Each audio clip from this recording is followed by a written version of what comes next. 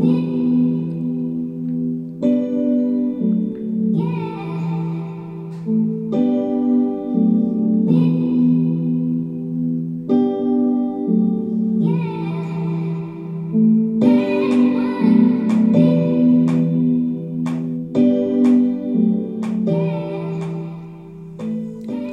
guys, and welcome to another episode of the Gooner for Life. It's your boy Jamsy on the mic, and in today's episode, guys, it's another miserable episode. Unfortunately, we're going to be talking about Arsenal's humiliating thrashing to Liverpool.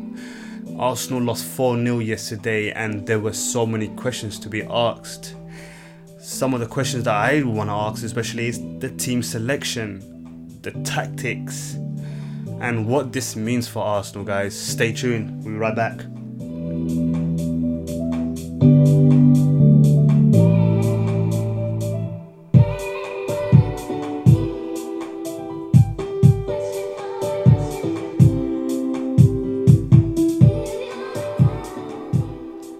Welcome back, guys. I hope you've enjoyed your bank holiday compared to our weekend. Unfortunately, us Arsenal fans are getting used to miserable weekends. We were thrashed, humiliated. We were made the laughing stock of the internet yesterday as Arsenal were put to the sword and were humiliated by Liverpool at Anfield. Liverpool put in a great display and a ferocious display to send a statement to the rest of the league to say that they are no joking about. But we expected that from Liverpool, and Arsenal should have expected that from Liverpool. But Arsenal went to Anfield as always, not realising they've conceded, almost, about 7 goals the last 2 games. They've actually been 6 goals, I think, the last 2 games they went to the Anfield. So they're not going there to shut up shop. They've going there, what Arsenal do best is to concede goals and to lose against the top 6. I was watching on Match of the Day yesterday. I saw the record of Arsenal's against the top 6 away record.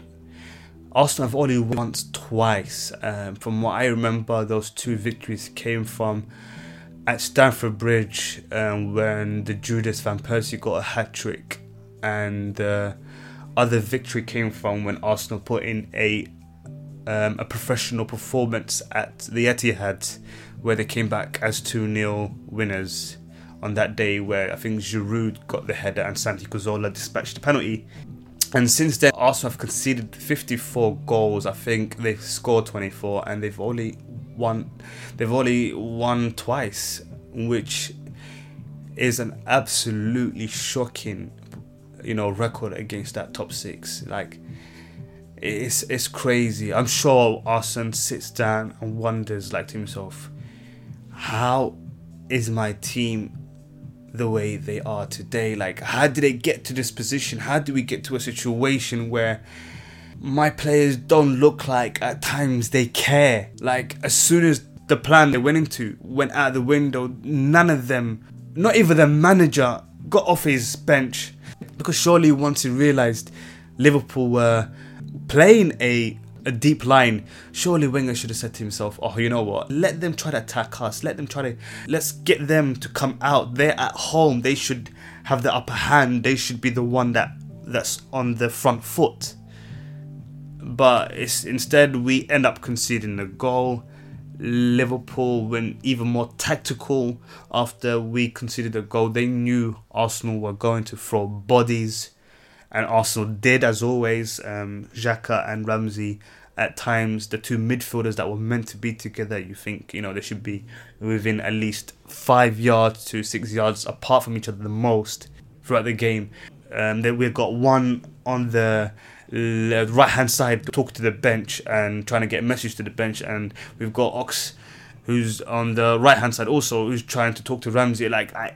It's so mind-boggling to what they were trying to do and what they were trying to achieve, because you don't go to Anfield with that attitude, with that lackluster performance and expect a result. It's almost an insult to the Arsenal fans, to Liverpool itself, because Liverpool, when it comes to playing against the top 6, they're no joke.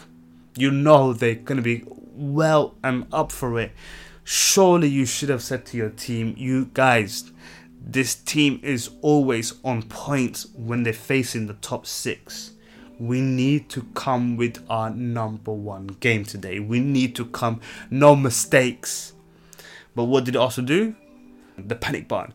And mistakes, the uncertainty. You know, the uncertainty started from the beginning of the day when Wenger picked that team selection. When Wenger put that team, and said to the rest of his squad, here's my squad. Everyone, the fans and all the people that are watching, that's my squad. And I'm sure the fans, the neutrals, are wondering to themselves, I don't understand this team selection. It don't make sense to me. Why on earth is your 50 million striker that scored 37 goals in all competition last season, I think 27, 28 in the league, one of the best, second best striker in the French league after Edson Cavani? Why you would put him on the bench for Danny Welbeck, for a guy that missed numerous occasions? And no offense to Danny, always gives his best when he goes past Arsene. I can't fault him. He tries. You understand? I can fault his quality. I don't think it's good enough to play for Arsenal, but I can't fault his effort, and his effort is always there. You understand? So I'm not going to blame it on Danny. I'm going to blame it on the manager, whose job is to put out a squad that installs confidence throughout the whole squad. Now, if I'm an Arsenal player and I'm a centre-back, like let's say Koscielny, and I see, Welbeck is playing ahead of Lacazette, that doesn't give me much hope.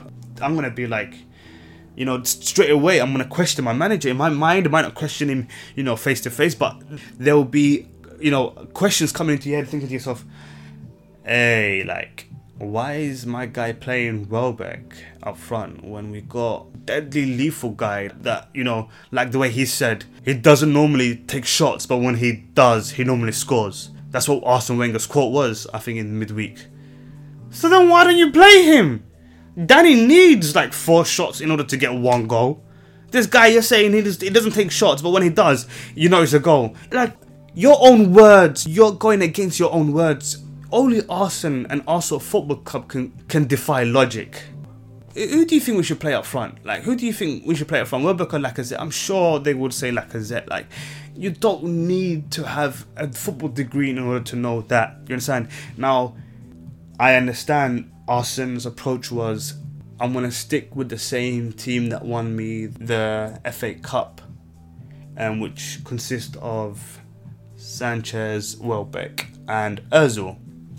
He thought to himself, I'm going to pick with that same team, and I'm going to go with Xhaka and Ramsey in midfield. Although they had a stinker against Stoke, I'm going to go with them again. This time, again, I'm going to stick with Hector Bellerin as a left wing-back when you have Sead Kolasinac, who won Bundesliga Player of the Year ahead of Alaba, who came to Arsenal for a free transfer when apparently the likes of Chelsea and other teams were looking at him and were interested in him, but came to Arsenal and you decide to bench him. It's absolutely mind-boggling. Kolasinac could have gave the security going forward and going back. Sanchez would have felt more reassured. But no, you put a guy that's, looks so short on confidence, like Hector Bellerin. If he's short of confidence, play him in his favourite position. Play him in his original position, where he's good at, where he's performed. Throughout academy, he made a name for himself. Why change? Why throw him out just to make Alex Oxlade-Chamberlain happy and he's about to leave? And why play a guy that just rejected a contract? Sanchez, I understand, because Sanchez is world class. Alex ain't world class. So you can always want an extra world class young player. Alex Oxlade is not world class. He's just a decent, good player. Liverpool want him. Whoever do want him, please be my guest. Because Arsenal have had far too long mediocre players. And Ox is one of those mediocre players. Theo, Coquelin. Who else we got in this squad that's so mediocre? Debussy. Callum Chambers, it was very average. We need to get these players out of the Arsenal squad. There's so many more dead wood that needs to be replaced. in order for Arsenal to pick the best squad. He needs to pick the best squad to install confidence into his players. They need to buy quality players to get rid of these deadwood, so there can be light at the end of the tunnel.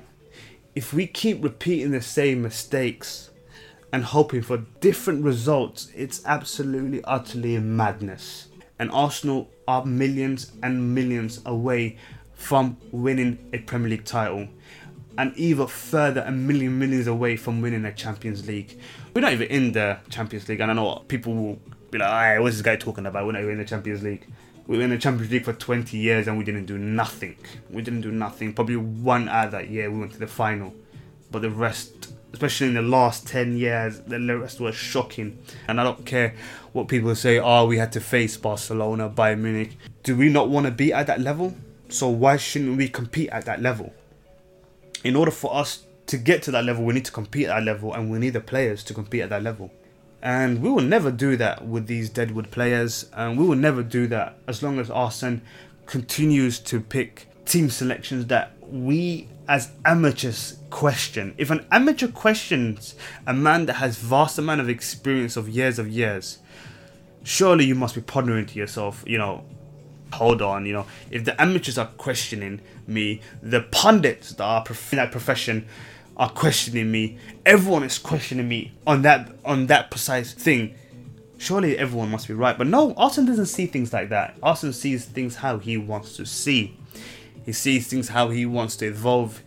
Just like how he, last season when he made that commotion of the contract, he blamed it on, be like, it was his fault, he should have signed the contract earlier, blah blah blah. That was his excuse.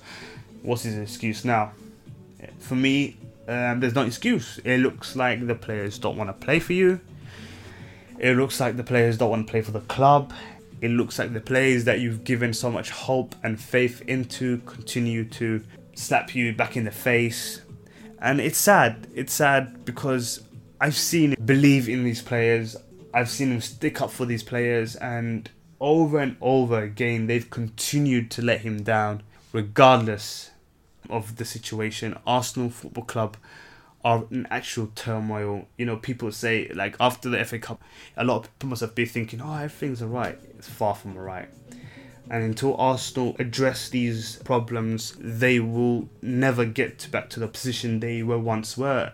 And it's sad. It's sad. I had to watch those Arsenal fans yesterday when the camera kept pointing towards them, and watching their reaction was sad. Because I had the same reaction from where I was watching. Just looking at them, I'm thinking to myself, what really is sad is that the fact that they had to travel all the way to Anfield, travel to Liverpool, spent, I don't know how much money they spent to get there, how much petrol cost, how much train ticket, how much energy it took just to get there, and then for them to be given that as a performance.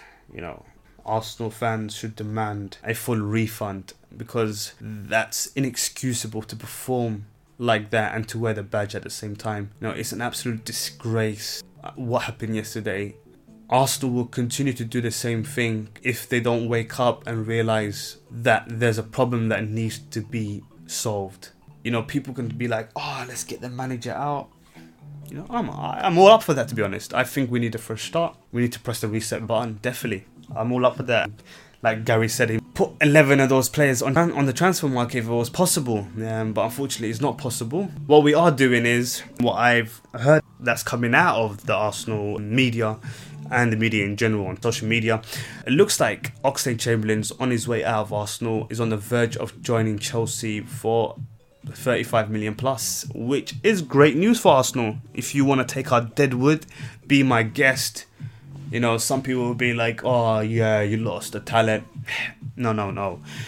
What Ox is a replica of Theo Walcott. In a few years' time, Ox will be a Theo Walcott. You don't know if he can cross, you don't know if he can shoot. He fixed his crossing recently, but you don't know what he brings to the table. And that's the same with Theo Walcott. So it's good that we're selling him, but the question is, who's coming in? Our biggest question mark is our defence. Wenger will turn around and say, I have Callum Chambers and Holding, Monreal, Pear and Koscielny. we will also be like, no, that's not good enough to win you a league. You know that. You should know that, because they haven't won you a league. If they were good enough, they would have won your league already. Because it looks like Mustafi is on his way out, and Gabriel has been sold, that we already know of. So Mustafi is leaving after a year, which looked like it was a panic buy. Also continue to tell people they don't do panic buys, but this is a prime example of a panic buy. They bought a guy they weren't sure about, saw what he's made of, and said to him, you know what, we don't believe in you.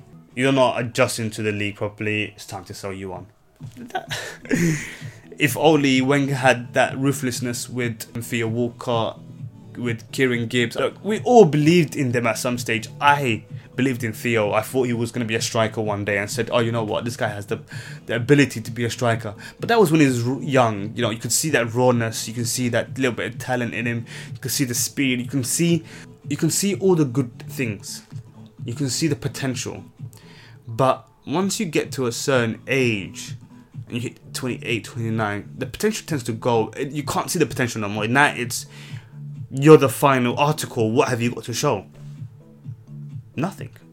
And this is what's kept Arsenal behind for a very long time. Mediocre players, deadwood players that have been playing at the club for too long because Wenger is loyal to them, and he thinks they're the way forward. But in reality, they are doing the same thing that Haleb, Fabregas, Adebayor, they're doing the same thing, right? Alex wants to leave. Theo demanded a contract renewal. He wanted more money, and we gave him that. I don't know how we did.